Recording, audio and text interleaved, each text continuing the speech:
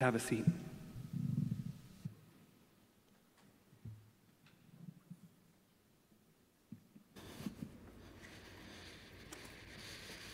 Good morning, church.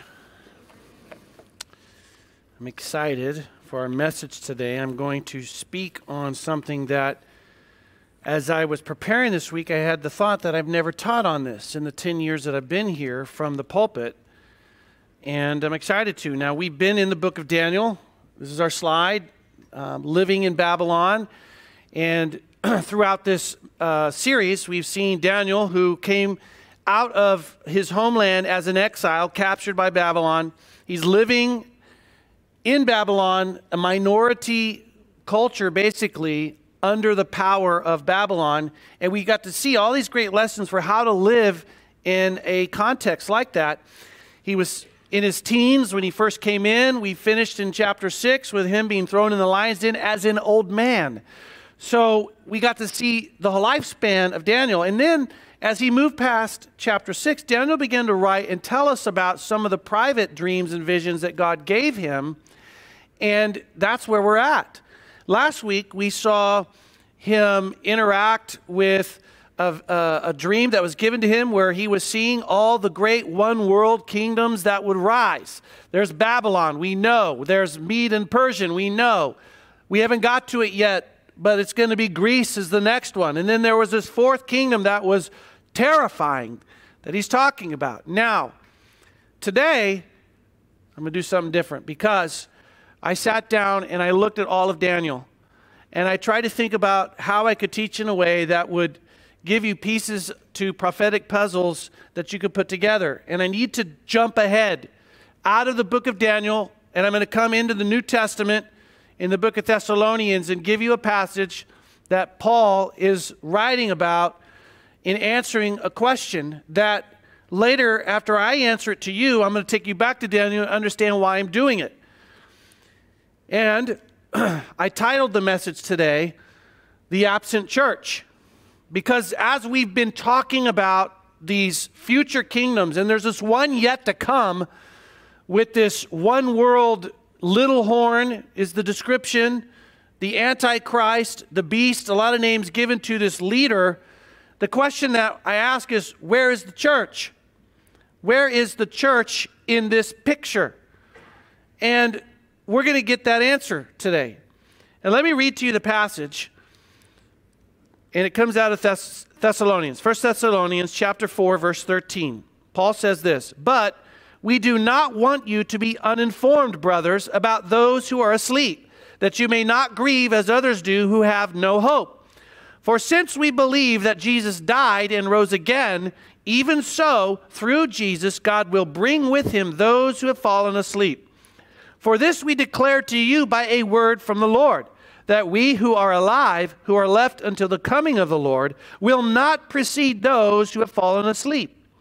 For the Lord himself will descend from heaven with a cry of command, with the voice of an archangel, and with the sound of the trumpet of God, and the dead in Christ will rise first.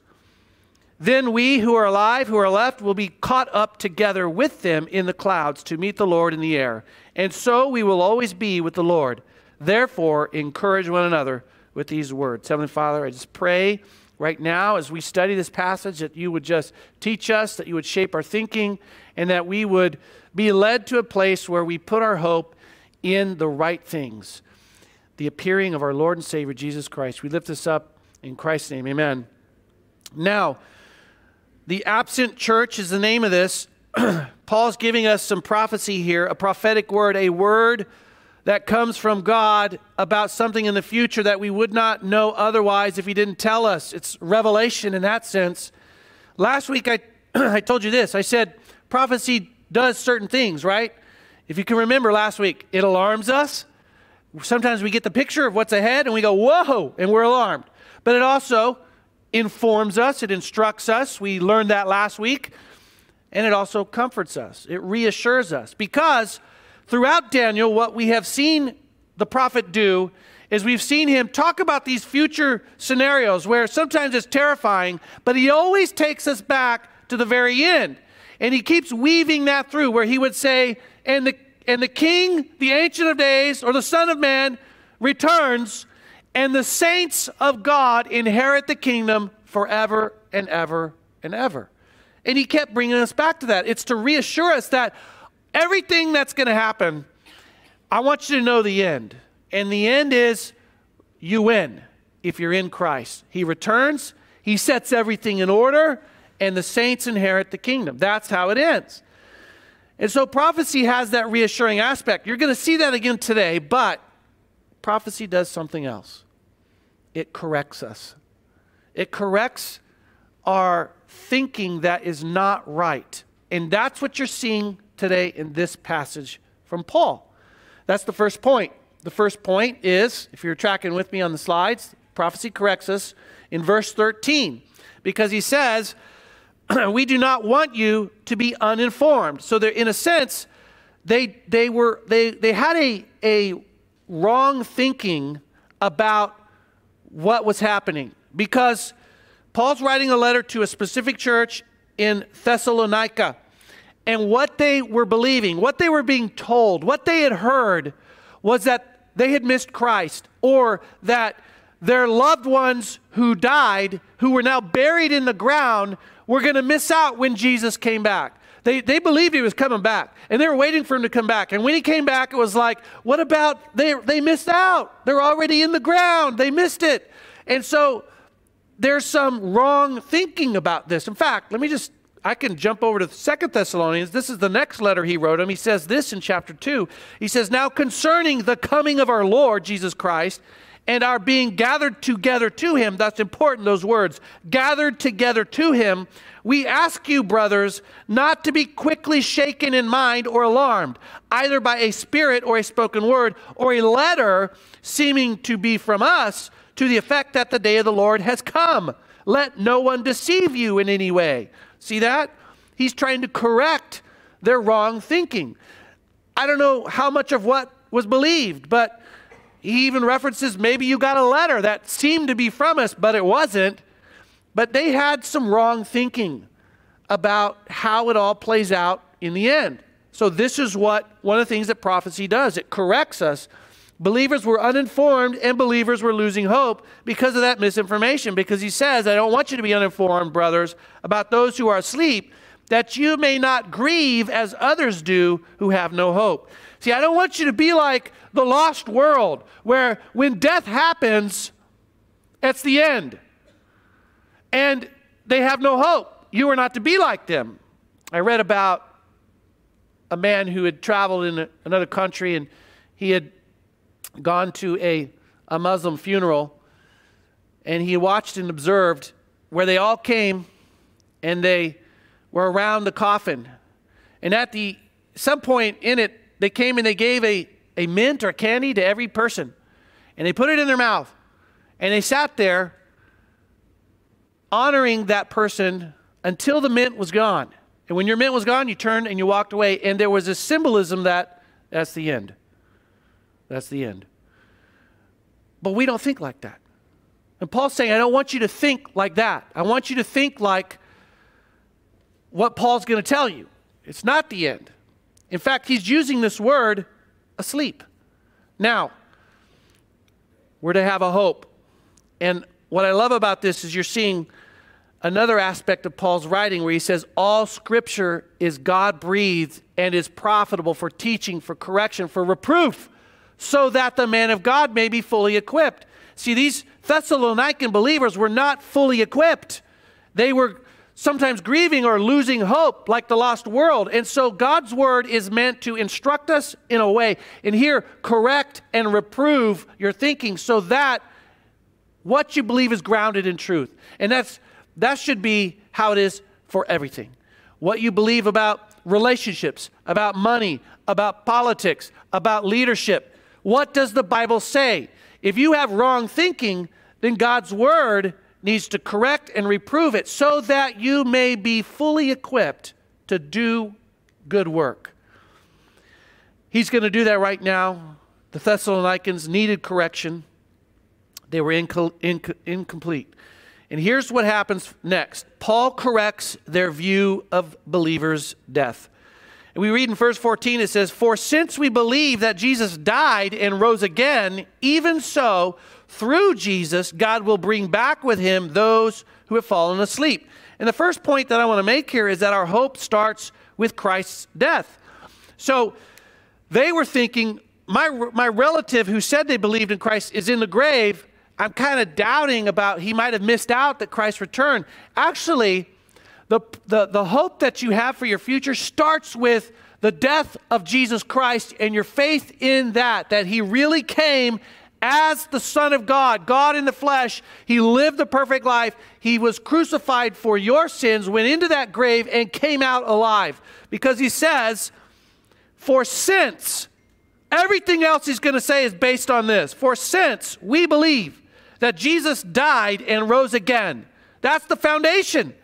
And then after that foundation, he goes on to say this, even so, through Jesus, God will bring with him those who have fallen asleep.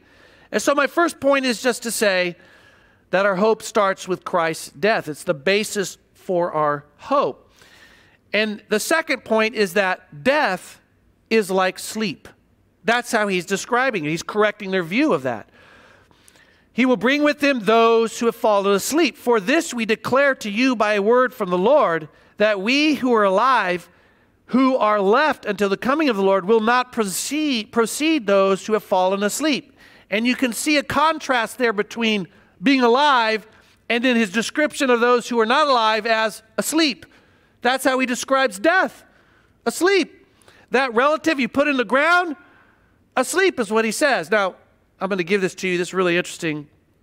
We get the modern word for cemetery from the old word for hotel, for motel. Okay? Koimaterion is the word cemetery. And the verb form, koimato, means to fall asleep. Paul is writing, and he's using this word, koimaterion, and it means this, a place to sleep before continuing your journey. Now just imagine that. When you walk into a cemetery today, the word back then that they used was hotel. It's like you falling asleep. This is a place where you've fallen asleep until you're ready to continue your journey. That dead relative that you put in the ground has not missed out. They're sleeping until they're ready to continue their journey. Isn't that amazing? Are you with me on that? I think that's pretty fascinating. What a play on words that he uses, right? Now, the next thing I'm going to tell you is that sleeping believers are with God, because he says this. He says, for this we declare to you from the Lord, that we who are alive, who are left until the... let me back up. He says, even so, through Jesus, God will bring with him those who have fallen asleep. So he says, yeah, the body's here, but when he comes back, they're with him. He's bringing them with him. And this just reinforces what the Bible teaches, that the real you is inside of the body. The body goes in the ground, but the real you goes up and you're with God. This is why Paul can say to be absent from the body is to be present with the Lord. And he's shaping their thinking. You think that your relative's there, but it's like sleep. And the real them is up there with God. And when he comes back, he's going to bring them with him. Okay, so he's correcting their view of death. Now he's going to correct their view of timing, or the chronology, or the order of how it all is going to unfold. So the first thing I want you to notice is that the answer that he's going to give them here, it's like a certified promise. Okay, because I kind of read it a couple times, but let me go through it again. He says, God will bring with him those who have fallen asleep. And then in verse 15, for this we declare to you by a word from the Lord. Now you can't just pass over that phrase. He is saying to them, what I'm about to say to you comes from God himself. And it's truth. It's like a certified promise that what I'm about to say to you is going to happen. Now, how does he know this, right? What he's about to say was a mystery. No one knew it. No one knew about this thing he's describing. Where did it come from? And as you kind of study these things, there's a couple thoughts here. First of all, if you know the life of Paul, do you remember when he was persecuting the church as Saul? And he's traveling down that Damascus road, and then it says that the Lord appeared to him. It says, Saul, why are you persecuting me? And that's the beginning of his conversion, where he now, instead of persecuting the church, is going to become a believer in Christ, serve him and serve the church, and eventually die for the church. But do you know what happened immediately after that conversion? He sequestered away and was trained by the Lord himself. I mean, talk about a teacher. It could be that in that time period, there were things taught like this that no one else knew. Or could be something else. Go to 1 Corinthians 12, verses 2 to 4. I'm not going to read it for you, but in those passages, Paul says this. Just listen to this. Paul says, I know a man who was lifted up to the third heaven. Now, in the Bible, when it uses the word heaven, there's three heavens. Sometimes when it's saying heaven, it's talking about the blue sky that we can see. Sometimes when it says heaven, it's talking about outer space, the space between the third heaven and the first heaven, outer space. And the third heaven is where God dwells. And Paul says, I know a man who was lifted up to the third heaven. And then he says this, I don't know if it was a vision or if it was an out-of-body experience, which is a pretty phenomenal thing to say. And he says that more than once in the verses. He's talking about it, and he goes back, he says, I don't know if this was a vision or an out-of-body experience, but this man was lifted up to the third heaven, and he saw stuff. He saw incredible stuff, and then when he came back, God told him, don't share it with anyone. Don't make it public. Don't write about it. But Paul knows him. It could be that in conversation with him, it's a source where he gets a mystery that everyone else doesn't know. But my point is to say to you is this. The words, we declare to you by a word from the Lord is telling you what I'm about to say comes from God. Okay? Now, number two, as he's correcting their view of chronology and time and the order of things, is he's talking about this point in time because he uses the phrase, the coming of the Lord. So he says, we who are alive, who are left until the coming of the Lord. Now, do you remember in chapter 2 when I was reading, it uses that same phrase concerning the coming of our Lord. That phrase is pointing you down the timeline of history to a point in time where something happens. If it's a historical timeline, a word you would use is punctiliar. It's like a puncture on that timeline. And here we are now, and he's pointing you down there, and he says, the coming of the Lord. The coming of the Lord, where he does a gathering, as he already described in 2 Thessalonians chapter 2. And here he's using this same description, a point in time down there, and he calls it the coming of the Lord. Okay? So, I say that to you because at this point I'll pause and by way of instruction just tell you there are 2 points in time yet to happen down that timeline. One is the one he's talking about, the coming of the Lord, where there's a gathering. Okay? Now, the second one actually is in chapter 5 in Thessalonians, where he says, for you yourselves are fully aware that the day of the Lord will come like a thief in the night. Now, many of us who grew up in church, we know that phrase. Like a thief in the night. His coming is like you didn't know the robber was coming and then suddenly the robber's there. It's a surprise is the point of that phrase. But the day of the Lord and the coming of the Lord are 2 separate future things. Okay? 19 times in the Old Testament, the phrase day of the Lord is used. Always the context is judgment. 4 times in the New Testament, always the context is judgment. The day of the Lord is describing the day that Jesus intercedes into that timeline of history on earth and finally puts a halt to the evil that's going on, to the plans of Satan, and there is judgment that comes on that day. The coming of the Lord is not about that kind of judgment. It's about a gathering unto himself his faithful. Okay? Now keep that in mind, and I'm going to show you some other parts of Scripture that demonstrate this. So, at the coming of the Lord, there's only two kinds of people that are talked about in that event. You know what they are?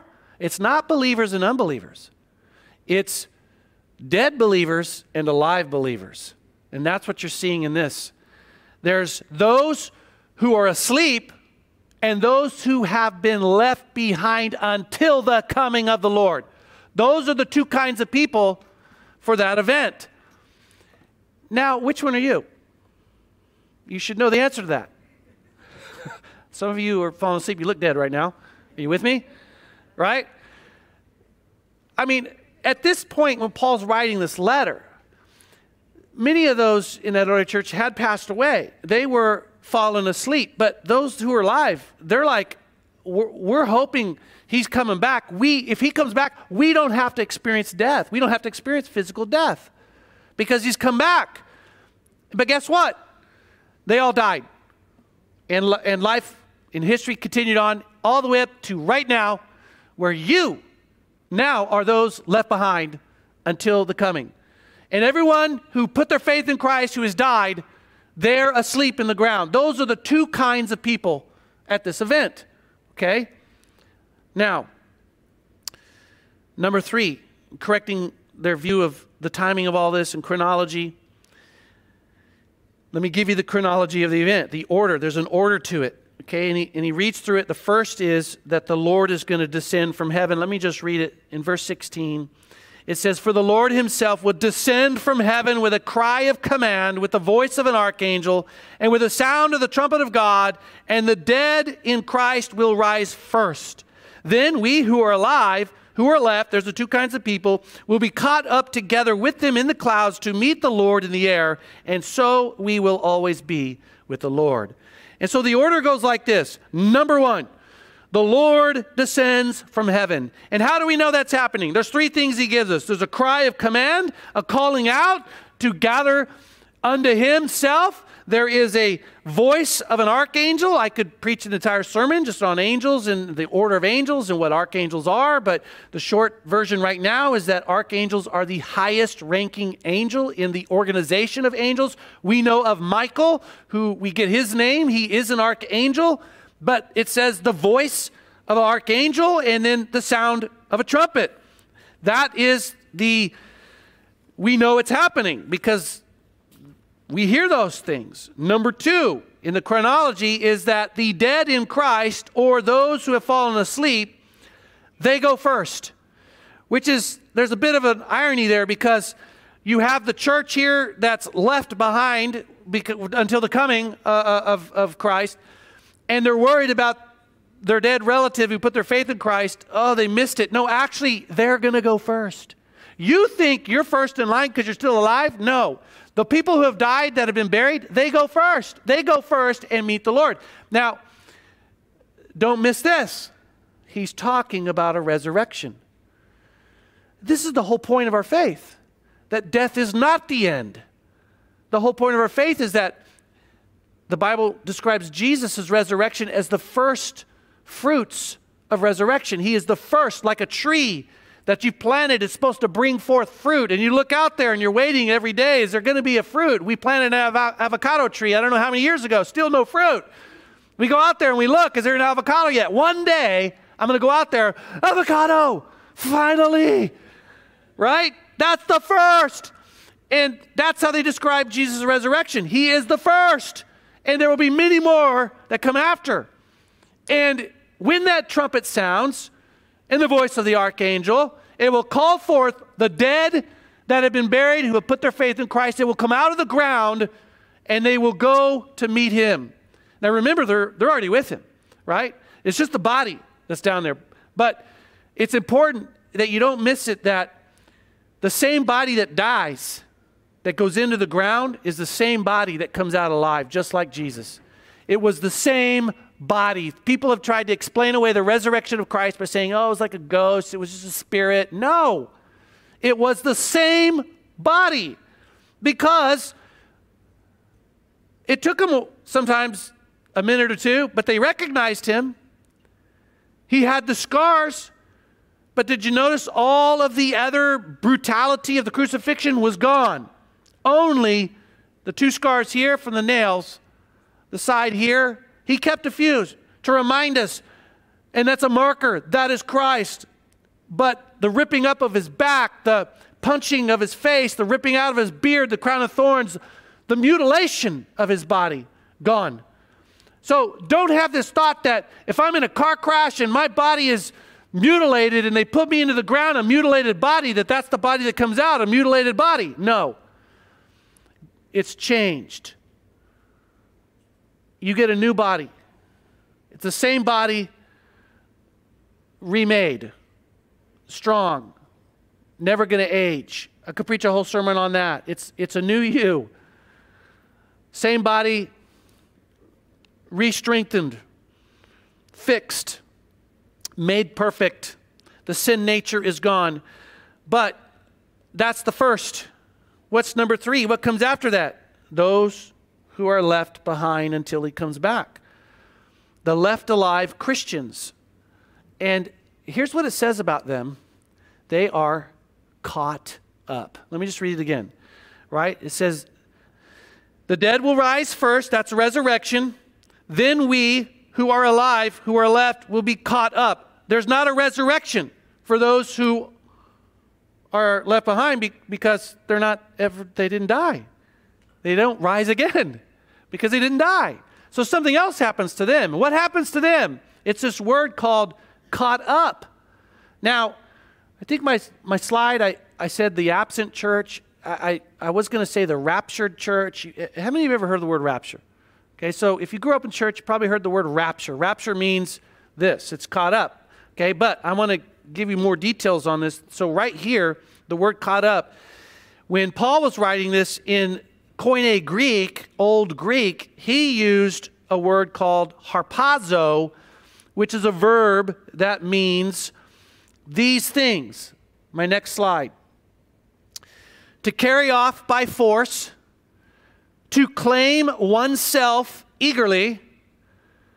It happens fast. In fact, somewhere else in Scripture, it describes it as happening in the twinkling of an eye. So here we are. We hear the trumpet, the archangel, whew, twinkle of an eye. We're caught up. It's not, and you know why that's important? Because Jesus didn't go up that way. Jesus ascended slowly. He was with the disciples, and then he ascended, and they were all like, whoa, there he goes, like a hot air balloon. That's not us. We're going to be like a rocket, even faster than that. The twinkling of an eye, you blink, pff, they're gone, and you're in the clouds. And this is my favorite part of the meaning of this word, to rescue from the danger of destruction. Now that is interesting, because how are you rescuing me? What danger and destruction am I being saved from? And that's where part of all these pieces come together in prophetic history. Because, and I put up here Revelation 3:10. As you read Revelation, Revelation is a book full of prophecy. This is what's going to happen. It's a lot of terrible stuff that's going on. But the very first few chapters are about churches. And they're like, this church, you struggle with this church, you struggle with that. You got to get your act together. And here he's talking to a church. He says in Revelation 3:10, he says, I will keep you from the hour of trial that is coming on the whole world to try those who dwell on the earth. And it works like this. There's going to be a snatching away of the church, this catching up to himself in the clouds, and then something else is going to happen. But on earth, what happens is judgment. And so there's a way in what he's saying there, I'm going to take you away from that.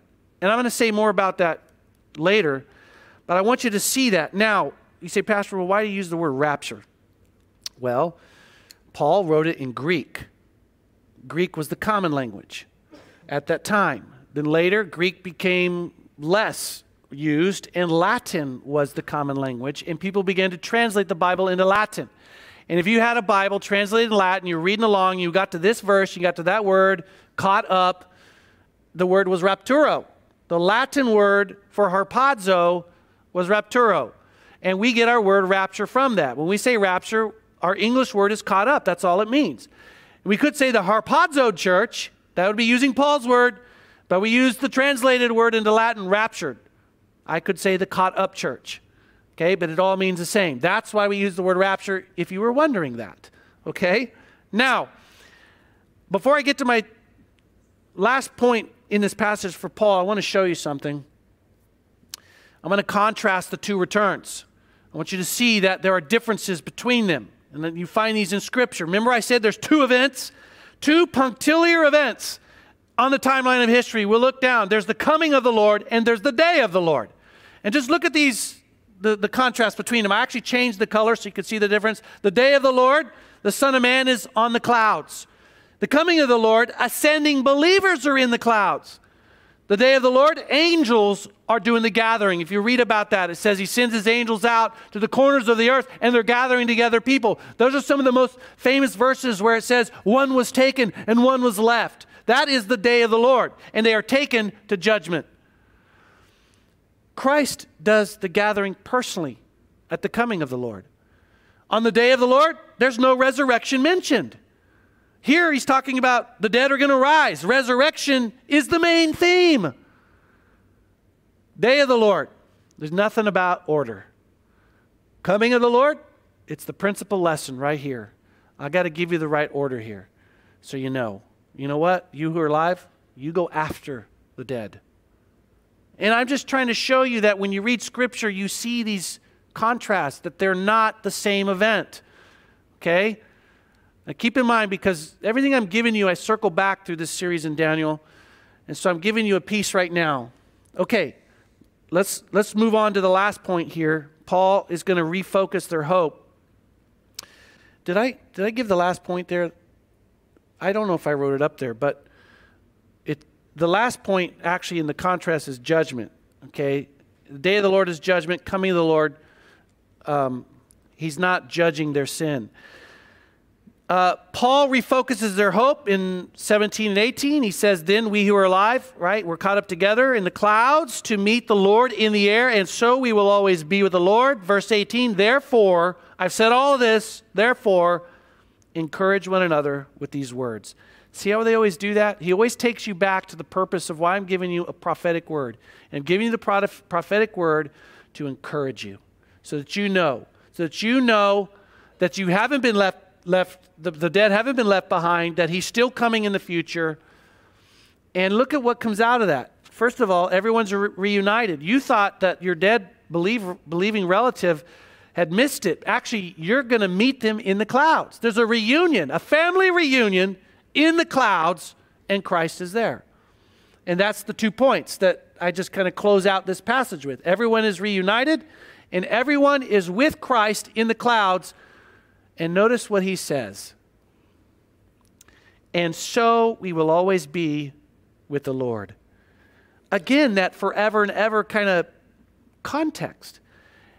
From that moment on, we will never be separated from Christ. We will always be with him, his people. You know, he's the groom, and we are the bride. That's the analogy that Paul uses in the New Testament. And just like when a bride comes down the aisle, the groom's here waiting, the bride is brought, and there's this union. They're brought together, right? That's what it's like. We are brought upward to where he is, and there's this union with him. And from that point on, we're always with. The bride and the groom, always with. Now, let me pause for a second, because I gotta connect some of the puzzle pieces for you. And what I'm going to do is I'm going to take you to my next slide, and I'm going to remind you, when we were in Daniel, I was using this graphic. You remember this graphic? This graphic was showing you that Daniel oftentimes is using two screens. There's two things in history going on. And I was using the analogy, and I'm saying this because I know we got some people who haven't been here in the Daniel series, but I was using the analogy of the TV show 24, where I used to watch that, and there'd be multiple screens, and you'd be watching the good guy here and the bad guy here, and something's going on. Multiple screens. There's two screens. In chapter 6, we saw him going, here's what's going on earth. And there were all these kingdoms rising up. And it finished with this kingdom, the last Gentile king, the lion king, not L-I-O-N. He's a lying king. You're going to see. That's the Antichrist, the little horn and his kingdom. But then he takes you and he looks up and he says, but look up in heaven. Here's what's going on. I see the Ancient of Days. And then he says, oh, I heard the little horn in his proud words. It turned my attention back to earth. And then I saw something going on earth. And then I look back up. It's the Son of Man. So Daniel's using this two-screen looking at the world. And now what I want to do is take that same analogy that Daniel used and throw it up here. There is the Antichrist kingdom. I've been telling you all about this future king that's going to rise up. And now my question is, where's the church? I just put it up there in the graphic. There's the Antichrist kingdom we know is coming. And my question to you is, where is the church? And the answer is what Paul just gave us. He's going to come down and take the church out of the world, and then the Antichrist, his identity will be revealed. And then his kingdom is going to begin to devour the earth. And do you know where the church is? Let me show you. My next slide. This is where the church is. First thing is this: marriage supper of the Lamb. Just like when the bride comes down and there's the groom and they're united, it's like a wedding. What happens after that? Everyone says, let's go eat. Time to party. And there is going to be a feast unlike any feast you've ever seen. We are going to be united, the bride and the groom, and it's going to be a celebration. And it's talked about. I put some of the passages there if you want to look them up. Okay? What else will go on in that top screen? Well, Bema Seat of Christ. We now get evaluated for what we did as stewards. Everything you have on this earth has been given to you by God the Father. Your money, your possessions, your family, your children, your job, your power and authority, everything. And there are those who will use that to live fat lives, feed their lust for things of this world, and not utilize it for God's kingdom. And that's the moment where that will be seen. I'm on that point. You can move to it. You can go to 2 Corinthians 5 and read about it. And here's what happens. You as a Christian, a believer in Christ, you're going to go before the throne. Everything that you did and had gets set there. And the description is, it's like a house. It's what you've built. Everything you've built and you put it there. If it was of kingdom value, Paul says it's like a house of gold. If it was for selfish ambition, if it was for feeding your own desires, it's like straw and hay. And God says, I'm going to test what you did with your life, and the fire comes down. And those houses that have straw and hay will burn up. But those of gold survive. And if you have a house that's a life that's straw and hay, and you see that in the moment, here's what I want you to know. You don't lose your salvation because you've already been caught up. Those who are in Christ, there is no condemnation for you, but there is a judgment of your stewardship. And those who were not good stewards, it will be known. In fact, Paul's description, it's like, here's my house of hay, the fire comes down, and oh my word, it's burning up. And he jumps out the window, and he stands up, and everyone around goes, man, you smell of smoke. We know what your life was about. You pursued your own selfish ambitions. And those who leverage what God has given them for the kingdom, they'll see it in that moment, and there's rewards. That's the other thing, that there's rewards, there's crowns that are given. You can get different crowns and awards. And God honors that and those who use their lives in the right way. That's why I'm always pressing on us to take what God has given you and use it to further the gospel here in this island. And there's one more thing going on, by the way. You're moving in. You are moving in. Jesus said in John 14, in my Father's house are many mansions. If I go and prepare a place for you, I will come again and will take you to myself, that where I am, you may be also. What a great dovetail with the passages we've already been reading. I'm going to go away, he says, but if I go away, I'm going to come again. And when I come, I'm going to gather you to myself. And here you go. In my Father's house, many mansions. And we're moving in. We're moving into those. So I just given you little pieces here to connect all these dots, right? Now, that's the top screen. So he's called his church out of the world. And you say, well, Pastor, what's going on down on earth? Well, that's the bottom screen.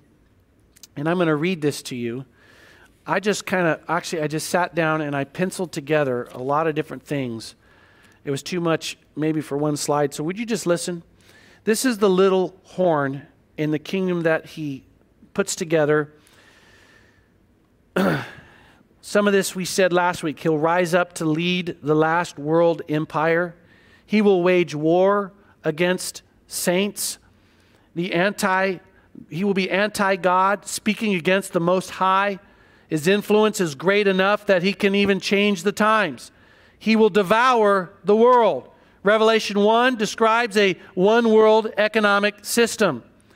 In Daniel 12, it says, at this time, knowledge of man will increase. It will increase like it has never been before in history. Wickedness will multiply, Matthew 24. Love will grow cold, also Matthew 24.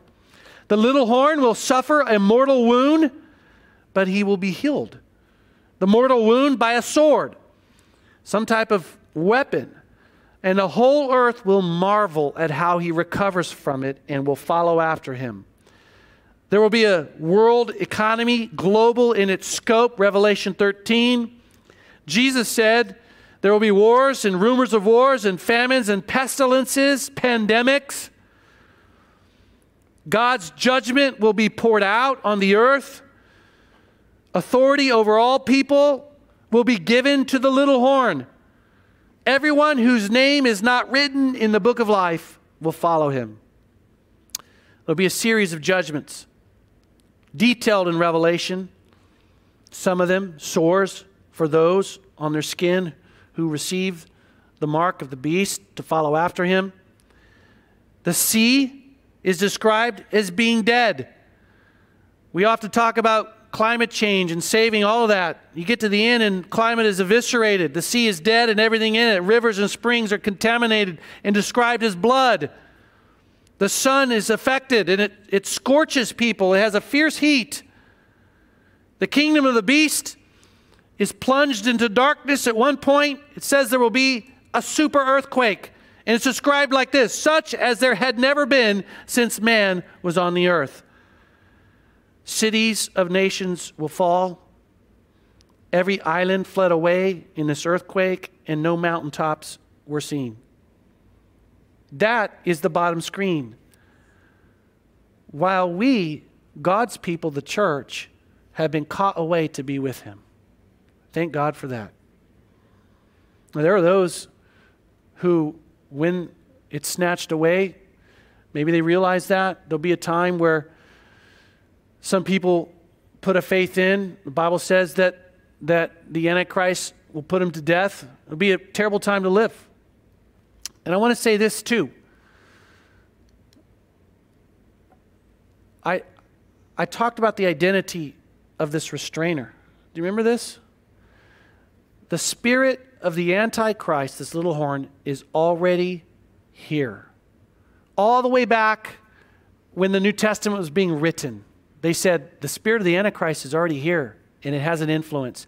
The spirit of the Antichrist is everything which stands in our world against God and his commandments.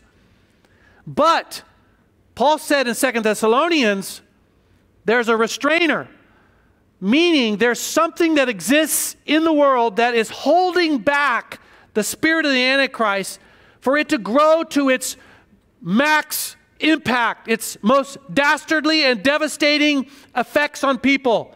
And you know what that restrainer is? This is what I believe. As I study this, it's the Holy Spirit. The Holy Spirit who exists in the people of God. And this is why Jesus said, you are the salt. Salt has a way of counteracting decay. The spirit of the Antichrist would bring about decay. But the existence of God's people in the world helps restrain that. You are the light, Jesus said. And without the light, the world will be enveloped in darkness in the kingdom of the Antichrist. And that's why when the trumpet of the Lord sounds and God's people, the church, are pulled out of this earth, there is no restraint. It's gone. And that is why the kingdom of the Antichrist will surge. In fact, if you remember, Paul said in 2 Thessalonians, the lawless one will be revealed. Only he who restrains it will do so until he is out of the way. And he said that Jesus will kill him with the breath of his mouth, nothing, and bring to nothing by the appearance of his coming.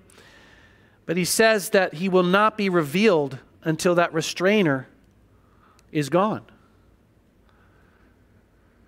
And do you know what else he says? He says that little horn, that Antichrist, will be supercharged by Satan himself. Scary.